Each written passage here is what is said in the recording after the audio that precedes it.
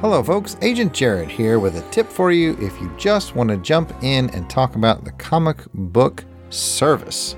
We got a little chatty on the front end talking about our Bond experiences of late, and we tossed a question around of what we'd like to see in No Time to Die. So we don't really get to the comic book discussion until about 19 and a half, maybe 20 minutes into the show. So if you want to get to the comic, just go to about 19 and a half to 20 minutes into the show and you can take it from there. If you want to hear our jibber jabber, well, that's coming up next. Enjoy the show. You're listening to Rogue Agents, episode 15, featuring Ian Fleming's James Bond 007 Case Files. Service.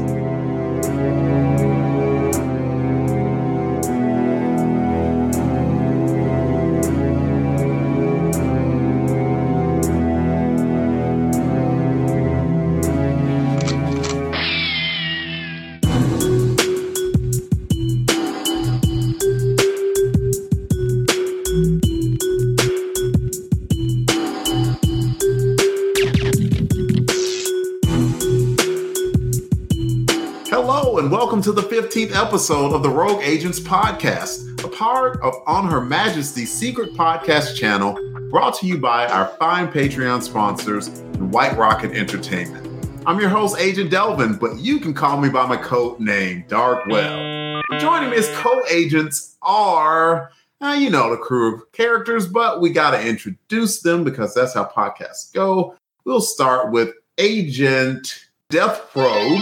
I know him as Jared, and he can tell us what is the most 007, what is the most Bond-like thing that he has done since last episode. That'll be easy, Agent Webb.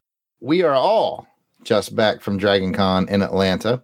What I want you to be in mind of is the part in Casino Royale after he gets poisoned, and he's out in his car, and he's fumbling with all the stuff, and he's trying to give himself basically like a clear, come back to life, and Vesper helps him, and he's got to like get all the stuff on. He has to be back at the table at a certain time, and he runs and he gets there, and he's covered in sweat, and he's like, "Last hand almost killed me." Very similar, except without the poison or any of the cool gadgets. So nothing like that at all. But here's what happened. Right, so we were rushing to make it to a panel on time. I had to corral everybody because nobody listens to me. I had to find my brother and my son in the men's room. Be like, "We got to get going. We got to get going." And I was on our way down there, and I tapped my left pocket, and I realized I've not brought my Square device because a guy bought something last minute right before I left the table. And so I've gone all the way down to from the fourth floor to the first floor, and I still have to go a couple of blocks down to the thing. So I just sprint back, and there's no way I'm going to be on time. Going up the escalators, dodging people, grab my Square, get down there. I still come in, much like, now I'm going to mix movies, much like the end of Goldfinger. I came in with about 3 ticks left. I did make it to the panel on time, and I literally had 3 minutes to spare. I was covered in sweat, and it damn near killed me. That's all I have to say about that. But you made it. And I did. For the experience. I did make it. It was to Van Allen Plexico's reading, which was very entertaining. Not enough people came. They missed a show. It was a good reading. Agreed. Well, it is possible that, they got confused at the number of panels that Van Allen Plexico attends. I'm amazed. Like, I've been to a couple shows with him here or him at the show, and I've never seen him actually at his table selling merch. I think he literally had 17 panels over the course of the weekend. I think it was 17. Oh my goodness. Just for comparison purposes, I had 3. And if you add your 3 to mine, it's still 3. That's how math works. That's mathematics. So moving on, we can bring up, how about Agent Weasel Skull? I call him Jason when he's not looking. And could you tell us what's the most Bond-like thing that you have done since last episode? So as you all know, I'm still reading through all of the Fleming novels. I brought You Only Live Twice with me to Dragon Con. Got about 2/3 of the way through that. I'm liking that one. I know people are hot and cold on it, but I've been enjoying it. Other than that, it's been pretty slow going, learning some Italian. That's about it. How'd you have time to read during Dragon Con? I had a 5-hour flight both ways. That's where I read. I was like, dang, I had no time to read. I brought like a couple single issue comics and read 0 words during Dragon Con. It was like, thank God, dinner, sleep. It was more like I'd start reading sleeping on the flight. So that con, not that anyone asked me what they probably are about to, the con, which would probably be most Bond-like thing that I've done, was there were some days that, like, by the time I even got to bed, I was like trying to message someone and I'm basically like nodding off as I'm messaging because all that phone smacks in the face. Oh yeah, almost. Thankfully, I was just, holding it on my chest instead of like, up in the air. Because I would have had an accident. It would have been bad. Yeah, I kept up with my Italian, but that was about it. That's about all I could do at the end of the day. We heard about your Italian. Would you like to impress us with any right now, Jason? Oh, sure. Io parlo Italiano. That means you speak Italian. Mm-hmm. Yeah. What else can I say? Chef Boyardee. Io mangio un Chef Boyardee. Wait, Chef Boyardee's nuts. There we go. All right, I'm going to go back on you. Yeah, absolutely. I believe that's the very little-known pig Italian that you guys were just talking about. And on that terrible joke, we are going to pass it. He's not a guest anymore. If you're a guest that's been around the house as long as Alan's been at this point, you're not really a guest. But we are most grateful to have his company. And Alan, you have the floor to say whatever it is you wish as an introduction. Oh, dear. You throw me now. I'm going to go with, first off, thanks for inviting me back. I don't know why I keep accepting, but I just have nothing to do on a Wednesday night. I just have nothing to do on a Wednesday night, apparently. Most Bond-like thing. So you said that basically everybody on the show had been at Dragon Con. Well, that's not true because I wasn't there. Alan's got FOMO. Man. But the most Bond-like thing I've probably done since the last time I was on the show was actually go to another convention, which was Comic Palooza in Houston, where Jill and I actually did a whole presentation on 25 things that you didn't know about 007. The weird thing about that was they actually did the panels on an open stage in the middle of the main convention floor, which I've never done before. Rather than being off in a side room or anything like that, we were literally right in the middle of the convention floor with all the booths and everything around us. There was like a gaming booth across the aisle, and it was like, I thought we'd like get drowned out. Folks in the audience wouldn't hear us, but it actually worked really well. And we got quite a few people who came and sat down because they were wandering by and heard what we were talking about. The weirdest thing was that we had a screen up with the panel description and obviously promoting a certain book. A guy walked by and took a picture of it and then walked over and said, "Hey, I work for MGM Legal. What are you guys doing?" And he was like, "Oh, that's really cool. I might come back and listen to the panel." But he never came back. So we've been waiting for the cease and desist email for the past 2 months, but it hasn't turned up. So, but he took a picture of the panel thing with our names and links on it. So, yeah, I know. Oh my! Ooh, that artist went. Yeah. I have two things. I can't believe none of us mentioned the fact that we all attended. I was one of the panelists with Van, and the rest, Delvin and Jason, both attended the James Bond panel at Dragon Con, which was Build Your Own Bond, where they got to design their own secret agent and their own villain, title of their own movie, and name the Bond girl, all based off of like really stupid prompts that Van and I wrote. Yeah. Yeah. So that was a lot of that. Sounds fun. That sounds fun. Second thing is, Alan, didn't you have something of announcement about a big thing coming to America soon? Oh, yeah. I've actually known about this since May and I've had to keep quiet about it. So, yeah, it was great. Today, they actually announced Bond in Motion exhibit is coming to the US. It will be in the Peterson Automotive Museum in LA, starting the 25th of September through to October 2022. So we need to do on Her Majesty's Secret podcast trip to LA to check out Bond in Motion. I'm 100% in on this. Yeah. Yeah. Can we do a recording there, do you think? Would that be possible? I don't know. I have no pull about Peterson Motor Museum, so I don't know. All they can do is try to stop us. Yeah. You can hear the mics being banged around when I'm trying to podcast and fight people at the same time. I don't know. We can always ask. We can only say no. So. Oh man, true. Yeah. We can only say no, and B, we might actually outnumber them. I knew about it because they're taking a lot of the vehicles from the Ian Fleming Foundation. So last time I was there in May when we were going through the stuff that was coming back from the London show, we were also prepping it to go to LA, but I couldn't talk about the fact that it was going to LA.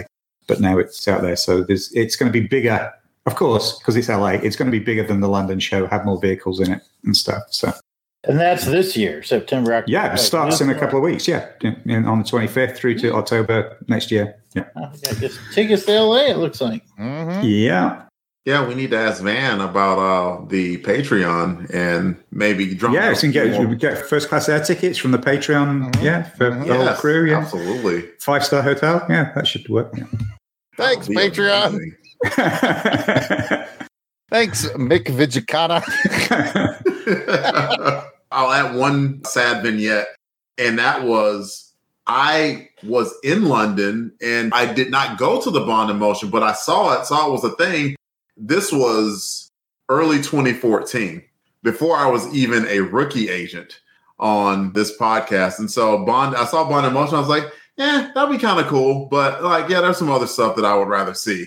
That's kind of like a almost got him story, but not really. But the important thing here is Jared's frowning at me. Jason is sitting in silent judgment. I got better. That's the thing. I came onto the podcast. I absolutely walloped Pat when it came to the competition for the rookie agents. And now I'm here as a full-fledged agent. So I got better is what I'm saying. Oh, Pat just sent me a text. He said, no, you didn't. Hashtag I'll see you in hell. This one's for shocking. Okay. Before we get started in talking about the comic book, I figured I needed to add at least one random element in it. And since the movie No Time to Die is slated to come out in October, fingers crossed, toes crossed, I would cross my legs, but I would probably throw my back out. The question that I have is, what do you hope to see from No Time to Die? And that's kind of an open-ended question. It's not like a right answer or wrong answer or anything like that. But I just wanted to know, what did you hope to see in this upcoming movie, the 26th in the franchise? We'll start with Jason. Jason, what do you hope to see out of No Time to Die? Maybe we should start with what I hope not to see. You all know who that is. Unfortunately, I have not gone spoiler-free, so I know I'm not going to get my wish in that department. I know that little pinhead son of a Desmond Llewellyn wannabe is going to be in that thing. But, okay, let's be positive. What do I want to see? I want to see some crazy balls-out action. I want to see something that will make Tom Cruise from the Mission Impossible movies go, dang. I want to see James Bond actually do a mission. Not go rogue again. I don't want to see any more of the rogue nonsense. I don't care about his emotional attachment to Madeline Swan. In fact, if Madeline Swan dies in the first act, I'm not going to really shed too many tears on this thing. Just me, just my preference. I like my old school Bond. M gives him a mission. He goes and does the mission. Roll credits, Bond will return. That's how I like it. Some of the things specifically I'd like to see, or actually hear, I want to hear the 007 theme blaring. If they play that 007 theme during this movie, I will be in seventh heaven right now. 007th heaven, if you will.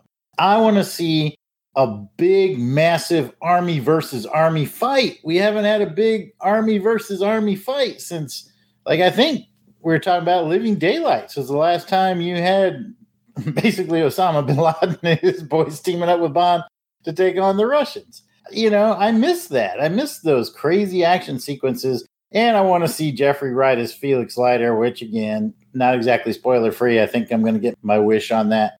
So that's basically it in a nutshell. Balls out action, 007 theme, Jeffrey Wright as Felix Leiter, and Bond actually doing a mission. That's what I want to see in this movie. That's all? We can go minute by minute if you like. It's supposed to be yes and no answer. It's the movie, isn't it? Yeah. I'm sorry. I've been thinking about this one for a long time, hoping somebody would ask me this question. 6 years, yeah. Exactly. Everyone has had time to think about it and actually possibly come up with their own script. Submit it in. Let's see. Alan, what do you want to see in this upcoming movie? Actually, a lot of the stuff that Jason just talked about, I don't care about the Madeline Swan thing. I was hoping that wouldn't come in, so I just hope that isn't a major part of the movie. I'm not bothered about certain other people returning either. What I want is a good action movie, old-fashioned, straightforward James Bond movie. What am I most looking forward to? Probably the end, because it'll be the last Daniel Craig. So I'm looking forward to the James Bond will return with somebody else at the end of it. From what I've seen, little bits I've seen in the trailers, some of the action sequences look good, but I was burnt by the trailer for Spectre because I loved the trailer for Spectre, and the movie we got didn't reflect that at all. So what I've seen of some of the trailers, I like the trailers have been inconsistent. The last US trailer that just came out, the final US trailer, I thought was terrible, but the final international trailer I thought was really good. So just the way they constructed them and edited them. So I'm sort of a bit ambivalent about the movie. I know I'm going to go see it. I'll probably go see it multiple times. I hope it exceeds my somewhat mediocre expectations at the moment. I hope I'm proved wrong. Let's put it that way. And now we have to close out the Albrecht sandwich. We had Alan as the very tasty meat in between, and we go to Jared. Tasty meat Alan, that's what we call him. Okay, well, pretty much what the other fellas have said. Jason, I definitely would love to hear John Barry's 007 theme. That would be aces for me. I would love to see Daniel Craig in the Navy uniform. That would be kind of neat. I don't think we ever saw Timmy in that or George in that, but it'd be cool if every Bond could get at least one scene in the Navy uniform. Aside from that, what I really think I'm going to see, because I've stayed spoiler free. I still have not heard the song. I still have not seen any of the trailers. I'm 100% spoiler free on this. Only thing that I'm hoping that we don't see, or maybe I do, because it would be the greatest hilarious gag of all time. Do you remember at the end of Spider-Man Homecoming when everyone thought there was going to be an after scene and Captain America comes out and he's like, so you thought there was going to be something after the credits? It's a lesson on patience. I think we're all going to get to the theater excited about new Bond, and Craig's going to come out and sit down in a chair and go, so you thought the Bond movie was coming out today, did you?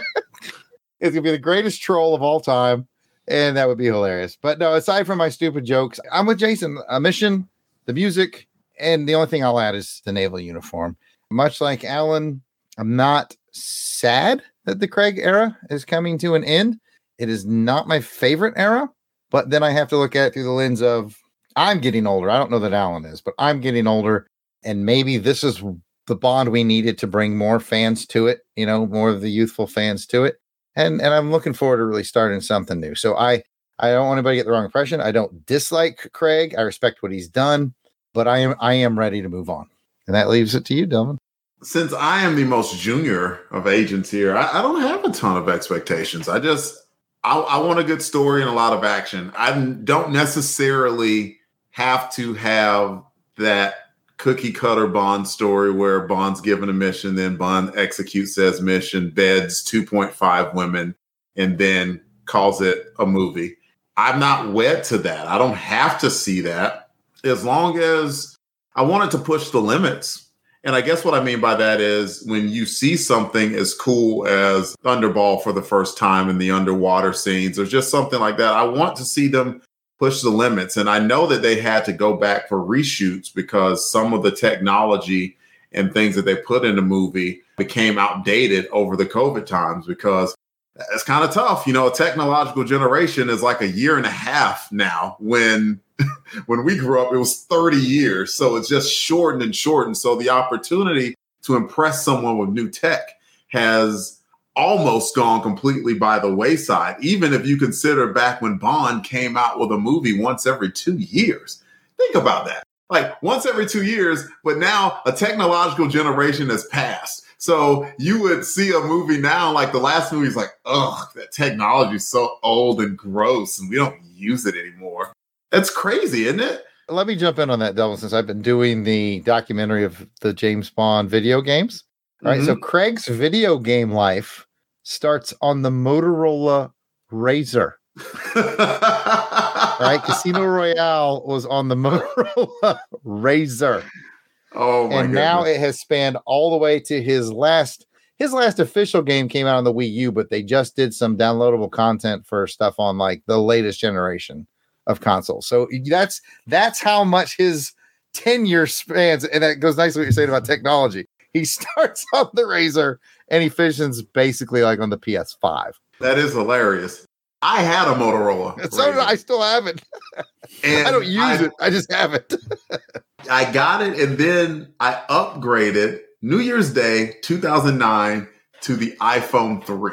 And now it's like, now it's like iPhone, 12.8 digital. I think it's like hardwired to my back now. Anyway, we are getting way far left field. We should probably talk about the main subject that we're here to talk about, and that is James Bond 007 Service from Dynamite Comics. I'm going to read you a few credits. As I mentioned, the publisher was Dynamite Comics.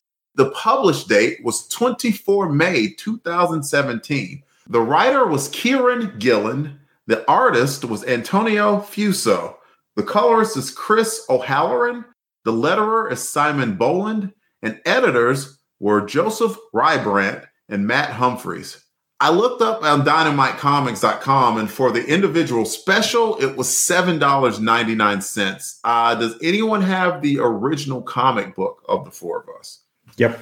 How much was the comic individually?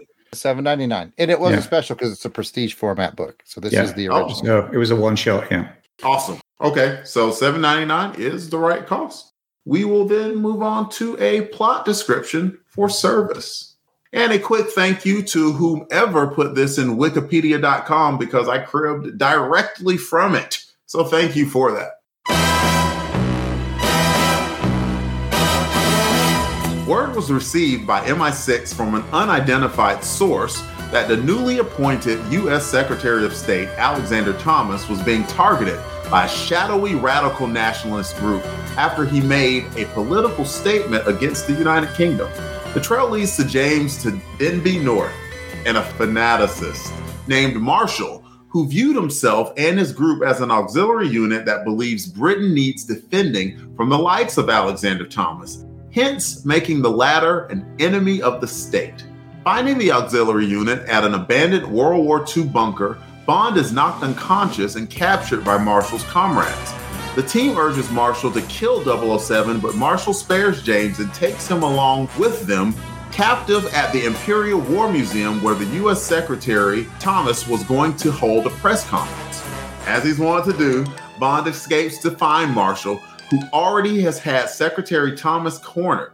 Bond takes the shot before Marshall could kill Thomas and saves the latter's life, an act which he believes to persuade Thomas to change his political tactics towards Great Britain.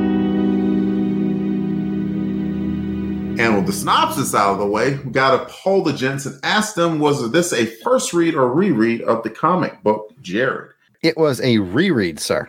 Alan? Reread. Oh, Jason? Reread for me. Well, it was a first read for me. I have the book, Bond 007 Case Files, that has 4 comic books, of which we've read now, counting Service, 3 of them. And I'm going to just give it away. We're going to be discussing Moneypenny on my time around for the 4th one because I'm getting my money's worth from this book, darn it. And since everyone has read it besides me, then we should already have some pretty good highs and lows from the book. We can start with Alan. Just tell us any comments, highs, or lows that you have about Service. I'm going to start with some highs because, like everything that I talk about, I got stories. No, it has a lot of memories. That cover, I love the cover with the Imperial War Museum on the front and Spitfires and stuff in the air. Not that the Spitfires have any relevance to the story, but, you know, you can't go wrong with a picture of a Spitfire. But the Imperial War Museum, I used to go to the Imperial War Museum every time my dad and I went down to London. That's where we'd go, was to the Imperial War Museum. I spent way too many hours and days in there, so that's really cool. And then inside, they talk about Bletchley Park. Last time we were in the UK, Jill and I spent a day at Bletchley, where the Enigma coding was done. We went in there expecting to maybe spend an hour or two, and we literally spent the whole day there, and we didn't see everything. It's an amazing place. Highly recommend it. And they talk in there about the fact that they have a full working model of the old bomb computer, the first computer that broke the Enigma code. We've seen that working model. They actually ran it while we were there that day. That's cool. It makes a hell of a racket and throws oil everywhere, and it's made out of plastic parts. It's an incredible thing to see. But yeah, so when they talk in there about the fact that they don't have that time to fire it up and stuff, that sort of rang a bell because we've actually seen it in action. And the other thing was him catching the sniper with an old Lee Enfield 303 rifle. I actually was in the Army Cadets at school, and I was actually the school armorer. Would you believe my school actually had its own armory? And I was in charge of a rack of 20 Lee Enfield 303s and used to spend pretty much every Monday afternoon field stripping Lee Enfield 303 rifles and cleaning them and stuff. And I used to be captain of the school shooting team, which we used the old Lee Enfield 303s when I didn't need these things to see with. So, yeah, I've shot a lot of Enfield 303 rifles over the years. So just seeing it in the book, though, when he talked about it being a vintage or ancient, I can't remember the exact word he used. But about it being a vintage firearm, I was like, hey, hang on a minute. So the plus side for me was the story aside, it just sparked a lot of memories for me. I enjoyed a lot of those references. Well, that's really cool. So that speaks to the authenticity of the book. Looks like the writer and team did some homework that we have a historian here to verify. That's really cool. Jason, what about you? High or low, sir? I'll keep going with the high and continue on the theme of the weaponry. I thought it was pretty interesting. Number one, the fact that Bond had to go on this mission, and since he was in the UK, he was not allowed to bring his firearm, but he had state-of-the-art gadgets. So you had that on the one hand, and then on the other hand, you had the enemy that was armed and carrying not just the Lee Enfield rifles. They were firing Webley revolvers. They had Sten guns. Is that? Yeah, Sten guns, yeah. Sten guns that the British commandos used in World War II. So there's a lot of attention to detail on the weaponry, and you had that juxtaposition of the new gadgets and the old weaponry throughout the story, which I thought added a pretty unique flavor. I like that. Can I just pick up on the whole thing of Bond not being able to use his weapon in the UK? I love the fact that that was a plot point, unlike a certain movie, Skyfall. Bond is not allowed to use weapons in the UK. He is not allowed to operate in the UK. He's MI6, not MI5.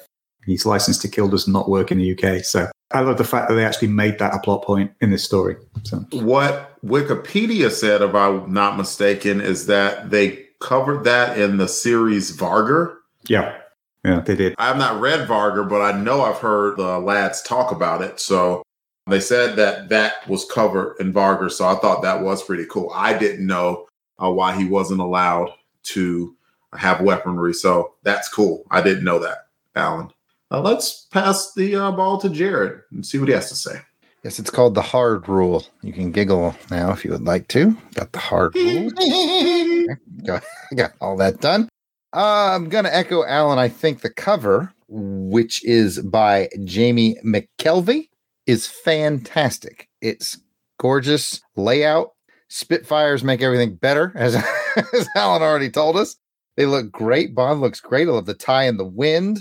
I love the symmetrical setup of it, and I love the coloring. This is a fantastically beautiful cover. The lads here have talked about the sort of World War II era throwbacks and the historical nature of some of the things that happen in this book. And I thought it was cool too, but I did have to think, like, Bond looks across the park and he's like, it's the Enigma code, right? And guys who have studied a lot of war history, like myself, Jason, Alan, I don't know about you, Delvin, how much war history you've got into.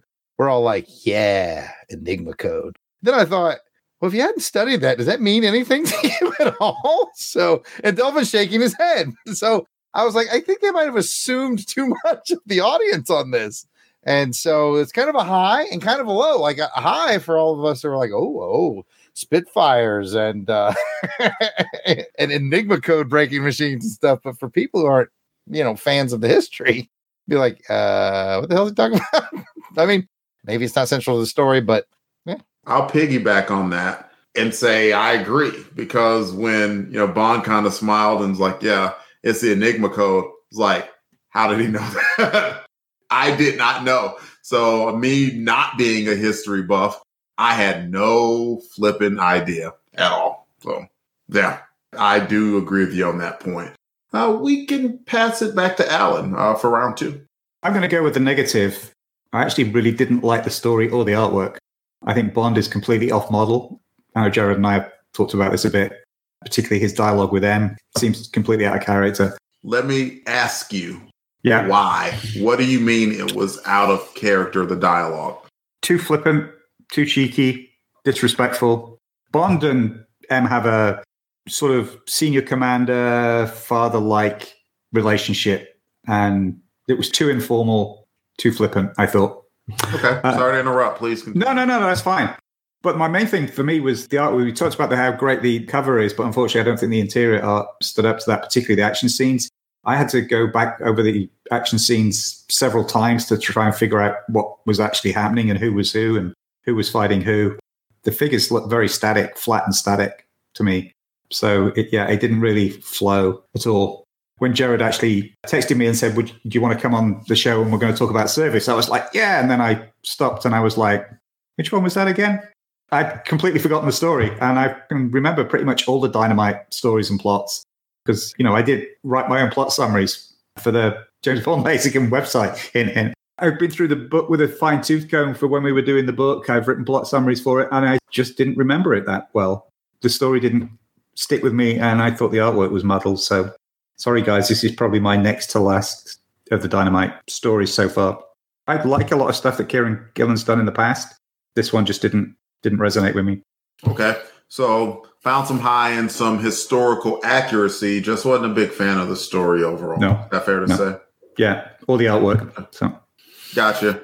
I definitely have some comments that I could add, but this isn't about me. This is about you guys. Let's see what Jason has to say.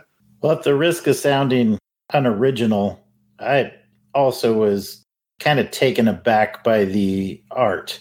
And it's not that the artist was bad necessarily. I had a hard time following the action. And to me, that's a critical element of any good comic book. No matter how good a writer is, or a writer and an artist combo even, if that artist can't relay on the page what the writer's intent, it really becomes a struggle for the reader. And that's what I felt. Some of it was a struggle. Specifically, I couldn't figure out that scene when he enters the apartment room and he looks at that statue and then like the door explodes. I got the sense he like picked the statue up and did something with it, but I couldn't figure out what it was he did to trigger that explosion or how he knew the booby trap was there. So that was one scene. Then there was another scene in the final battle. There's one of the thugs throws a grenade and nothing happens. And then you see Bond holding a grenade in another page. And then a couple panels later, there's an explosion, but he never throws a grenade. And I was almost wondering, like, did something get messed up there? Did a panel that was supposed to go here end up here or something? I just had trouble following the action elements in particular of the story.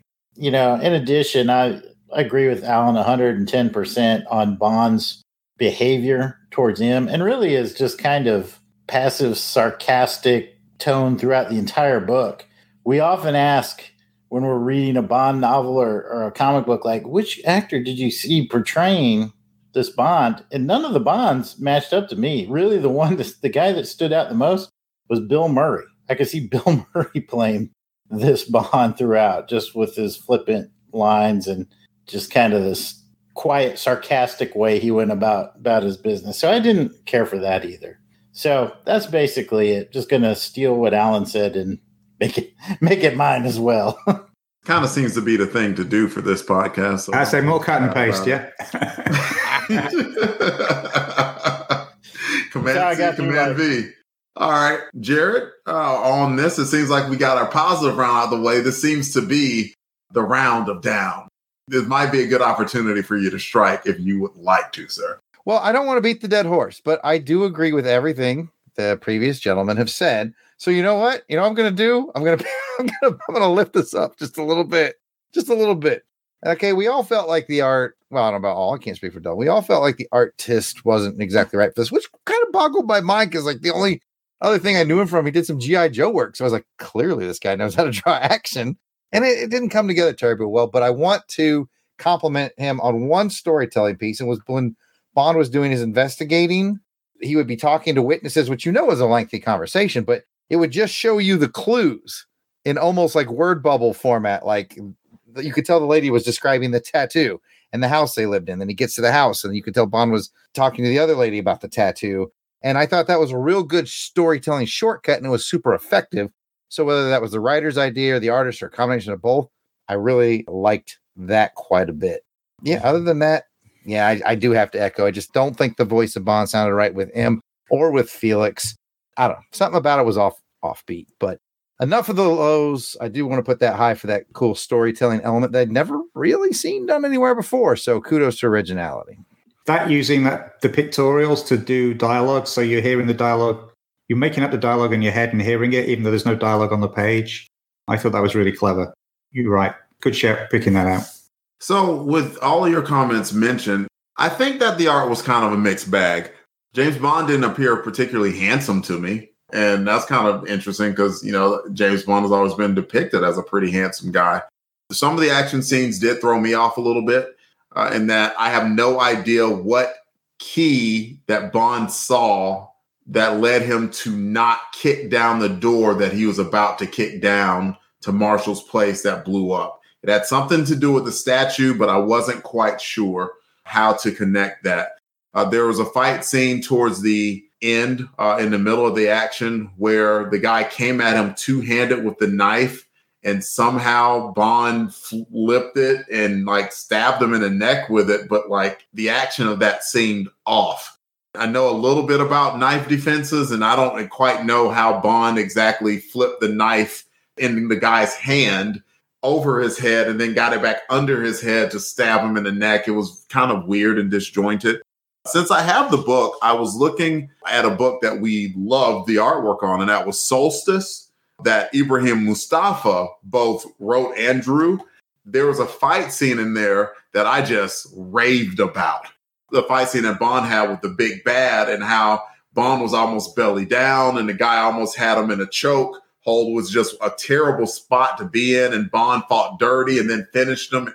That whole scene was so wonderfully drawn, and there was no doubt as of how the action was made. I couldn't tell even when Marshall picked up the gun. I didn't even know that was the same gun that he had picked up that Bond had dropped. That wasn't really accurately depicted. So long story short of saying, it was kind of a mixed bag to me, the art. I thought some of the stuff was good, but some of the action scenes that were the big keynotes he kind of missed on too. So I am mostly with you guys on that. Not bad art, just needed a little bit of refinement in some places, I thought. Gents, do we have any more discussion points? Does anyone have any pressing? I have a question for you guys. So there was a character in here called Valance. I thought that was probably a reference to Ronnie Valance from the Moonraker novel, who was the special branch police guy in Moonraker. I thought that was a neat thing. But having reread the story twice over the last couple of days, I still actually can't figure out who Valance is in this story, whether he's a British security guy, whether he's part of the American delegation, whether he's CIA. Anybody who read it figured out who he was? I can't help you, man. Okay. I mean, we picked a lot on the art. I just overall in the story, I felt like there was a good idea there, but I don't. Everything maybe felt rushed or half baked. Yeah, because I had a hard time following the story. Like you said, I was like, "Who? Valance? Is that the American? No, that's not the American guy. Where's he? American? I don't know." It wasn't just me. Then. It wasn't just you. It wasn't just you. No, I feel like maybe there was a rush deadline or something, and that would explain art and story just not coming together. Maybe. I don't know, but yeah, Alan, I thought it was very muddled as well. Okay. I didn't understand a lot of the essence of the story, and I've read it twice. Jason, did you have anything that? I did laugh out loud in that scene where he sends the lady that owns the building down to get coffee or tea and basically burns his place down, and he's standing out there, the fire department's all there, and she still comes out and gives him the tea. Hey, I think he said it was good too. Yep. I was while we're giving props, I laughed at the Moneypenny scene too.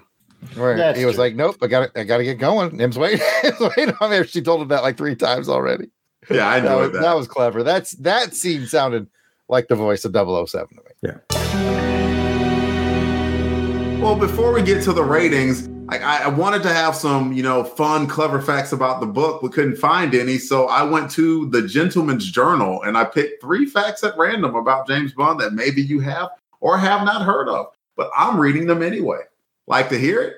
Here we go. Okay, the missing 00s, 002, 003, 004, and 009 have all been killed in different movies. The supposedly dead 006 returns as the villain in GoldenEye before being disposed of, while 001 and 005 have never been mentioned, The unnamed 008 is referred to at various points as Bond's replacement in the event of his death or being removed from a mission for insubordination. And he can also be found hanging around with Gary Moneypenny. 2 more. Pierce Brosnan was the deadliest James Bond. In GoldenEye alone, he ended 47 lives. In contrast, Roger Moore only does away with 1 person in The Man with the Golden Gun, the film with the lowest Bond kill count, which might make sense because Roger Moore suffered from hoplophobia, which is a fear of firearms. Last one. Not only was From Russia with Love the last movie that President John F. Kennedy ever saw, he was arguably responsible for Bond's success across the pond. After naming From Russia with Love as his favorite novel in an interview in 1961, sales skyrocketed, and it was the next Bond film to be made. That's right. All right, we got head nods. I'm glad I didn't come back to the feed and saw people just shaking their heads. Hold on. This is what we need to do.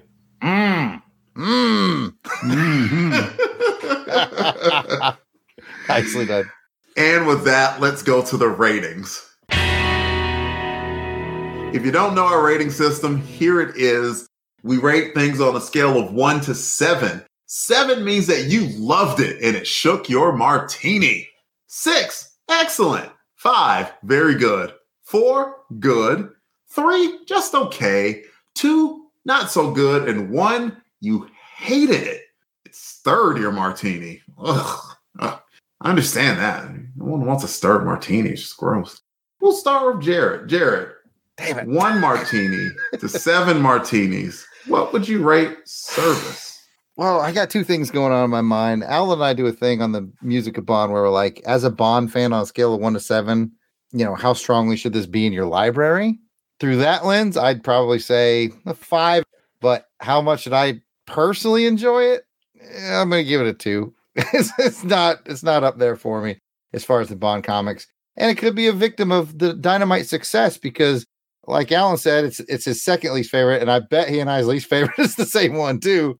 And everything else has been really, really good. So it might be a victim of the Dynamite success. But so there's my cheap padded way out. 5 if you're a Bond collector, 2 to me personally. Okay. Well, that adds up to 7, so it means you loved it. Shake it, baby, shake it. Jason, what do you got? After reading Solstice, yeah, this does not compare with that. I can't go as low as a 2. There are elements that I did like. I thought that the story, the plot was good. They had some clever elements. The art wasn't bad. I know I ragged on the artist, but it was just a couple scenes that I think just needed a little more polish, as you said, Delvin. So it wasn't terrible. So I'm going to go with a 3 on this one for me. Okay. And let's go to Alan. Yeah, I think I'm going to go with Jason on a 3. I was probably actually closer to a 2.5, really. The story was a bit muddled. Yeah, I had problems with the artwork, but I think what bumps it to a 3 for me was the research, the attention to some of the detail around it. The Spitfires did it. Well, Spitfires on the cover, that's definitely worth an extra point. Yeah. I hadn't thought of that. Can I change mine to a 3? I forgot about the Spitfires. All right, I will go with a 3 because I forgot how great the cover was. So let me, because I was feeling like Alan, I was feeling a 2.5, but we don't do that here. So I will bump up to a 3 because I forgot about how great the cover was. Okay. And Delvin, what about you, bud? I'm right at a 3. I think that there are good elements of the story. I love that Alan pointed out the history, and those are elements that I wouldn't have picked up. I can't get mad that they assumed the intelligence of the reader to know that Bletchley Park, it is Bletchley, right? Bletchley, thank you, was where the Enigma code was created. I didn't know that from the start, but they assumed the intelligence of the reader. Shame on you, Dynamite, for assuming intelligence. I'm kidding. We're American. Any guns and boobies. But when we went over Solstice was, it's tough. it's unfair necessarily to compare one book to the other, but you can't help it because they're both Dynamite comics. They put them in the same hardbound novel, so they have a relation to each other. And so I have to make a little bit of a comparison. And just the fight scene alone, man, that fight scene in Solstice was eye-watering. It was so good. And they were so doggone confusing that it glazed over what probably could have been a great story. And also, it was almost a giveaway to me that the title was just called Service, because they didn't really say anything as to what the book was about. I don't even understand why they used Service as a title. They could have just, called it Agent. I don't know, just any noun would have done, it seemed. So not bad. There are good elements, just a little bit something missing there. And for that, it gets a 3. Well, thanks, gentlemen, for going on another mission with me. And we will pass it over to our network founder, Van Plexico, to thank all the Patreon sponsors who made this show possible. Here are the folks that have joined up so far. They include Chris and Clinton Stewart, Carl Von Drunker, Christopher Burleson, Jeremiah Schumann, and Patrick Hayes, and Samuel Salvatore. You guys are awesome, and ladies, and all you folks. I believe those are all guys. Allison Rich, Bart Lindsay, Bradley Blackman, Chris Usher, Gary Grant, a.k.a. AU Fan at KSC, JJP Geese. Thanks a lot for that phonetic spelling. Logan Chilton, Matthew Flowers, Phil Amthor, Richard Stevens, Steve Trawick, Susan Trawick, Trombone Tiger, Willie Carden, he's a dark horse for the Heisman, Ann Kanjian, AU Falling Up, Ben Bloodworth, Chris Thrash, Clay Henson, Dan Thompson, Daniel Odom, David Evers, David Hegler, Emmanuel Seaman, Eric Morgan, Bobby, I Need Amanda Hug and Kiss. Yep, that's one of them. George Gaston, Jacob and Robin Fleming, John Otsuki, Catherine England, Kevin Smith, Mickey B, Phil Davis, Preston Settle, Reynolds Wolf, Rich Reimer, Steve Harlan, There Goes Davis, WDE Ritchie, Wes Atkinson, William Morgan, Wilson Beard, Winston Body, Blake Heron, Boris the Tiger, who's currently behind me, Brandon Smith. Oh, I forgot. Yeah, we had to reshuffle that. Let me do it over again. Boris the Tiger, Brandon the Smith, Cato the Barner, and Chris the Hilton. Brandon, we got to get you on the bandwagon now since you've kind of popped in between Boris and Cato. Colby Butler, Danny Flack, Darius Benton, David Simpson, Die Bama, Earl Ricks. No, seriously, Die Bama. Earl Ricks, Eric Mahan, Hugh Anderson, Josh Teal, Kevin Kenoy, Kevin Mahan. By the way, that reminds me, I've mailed out quite a few of the posters the last couple of weeks, too. We did a nice business of those Auburn posters that I had printed up based on the covers of We Believe. So I'll have some of those at Dragon Con at my table, too. If you want to pick up these really nice posters of of basically the last 40 years of Auburn football. Kevin Mahan, Lane Middleton, Melissa Blackstone, Mike Finley, Algorithm, Papa Todd, Patrick Williams, Randall Walker, Rob Morgan, Ross, Russell Milling, Sarah Hines, Sasquatch, Shane Bailey, Shannon Butson, Snowdog. This is the year Bo Nix has improved so much under this new offense. He's focused, he's having fun. I wouldn't be surprised if Tim Pittman, Tony Perry, we taught Van how to say Puggies. That's a new one. Thanks, Steven. Alex Nguyen, Auburn Elvis, Ben Amos, Ben Rigas, Bill Miner, Charles Mooney, Chris Como, Colonel Dad, Daniel Barnett, David Smiley, Donnie Reynolds, Elizabeth Donald, Ice Cream Clone. And finally, James Taylor, Jason, the Weasel Skull Albrecht, John Stubbs, John Zavachin, Joey Miller, Joseph Iliff, JT Jarhead, Justin Bean, Kathy Bright, Kenneth Brent Rains, Mark Squire, Michael Halbrook, Mick Vijaykanth, Mustangs smoke Camaros every day, Paul Bankson, public land owner, Robert Drain, Russell Souther, Ruth and Darren Sutherland, Spanky, Stephen Thompson, Trevor Johnson. Why am I even here? John Ringer has all the talent and carries this show. Brent Rumble, Chris, plus our one-time anonymous and smart Alec donors. And that's the show. As a reminder to our audience, if you would like to be a part of the show, you can send us your questions, comments, or trivia challenges to ohmspod@outlook.com or over on our Twitter page at OHMSPod. If you like, you can even use the email. As a reminder, that's ohmspod@outlook.com to send us an audio recording of your question or comment. We might even play it on the show. And we would love to hear from you and make you a part of the show. Also, if you're an iTunes listener, we'd greatly appreciate it if you left a review for the show. This will help raise the show's profile to attract more of the 007 family to this program. As a reward for leaving a review, we will read your entire review on an upcoming episode of MI6 Rogue Agents. I want to thank Alan, Jared, and Jason for joining me on this crusade. But before we go, let's find out where the listeners can find them on the internet. Alan. For Bond-related stuff, you can find me at Bond Lexicon on Twitter or at James Bond Lexicon on Instagram and Tumblr. You can also visit the James Bond Lexicon.online website, which is the companion website to the James Bond Lexicon book. Okay. Jason, where can you be found? You can find me at Weasel Skull on Twitter or at Jason Albrick on Facebook or Instagram. Or if you're in Tumwater, you can find me at Denny's. That sounds delicious. Jared. I am at Yard Sale Artist. That is Twitter, Facebook, and Instagram, all at Yard Sale Artist. You can check out my website, theyardsaleartist.com. And when I'm in Tumwater, I'm also at Denny's. Delvin? Well, that's two people at Denny's. Thank you for listening, and we hope that you enjoyed this episode of MI6 Rogue Agents. If you've enjoyed this crew and want to hear more from them, but in the realm of comic books, check out the Long Box Crusade, won't you please? Jared, where can that be found? Well, Delvin, I'm glad you asked. Long Box Crusade can be found on all your finer podcatchers, or you can catch up with us on Twitter at Long Box Crusade. You know what? It's not just Twitter. It's Instagram. It's Facebook, YouTube, sites I don't even know about. It's all at Long Box Crusade. Back to you, Delvin. I'm pretty sure you could find it over the music intercom at that Denny's that Jason and Jared are at. That's right. If you turn your car stereo to Long Box Crusade FM, you can find it there.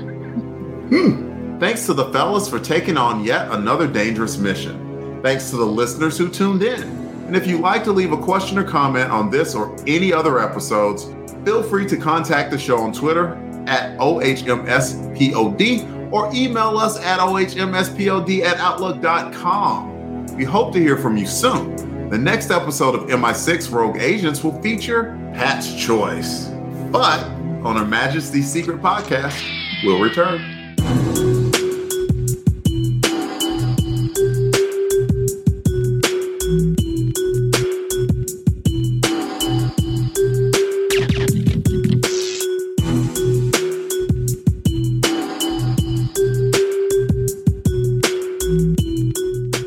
This episode features the James Bond GoldenEye 007 Trap Remix by The Whittler.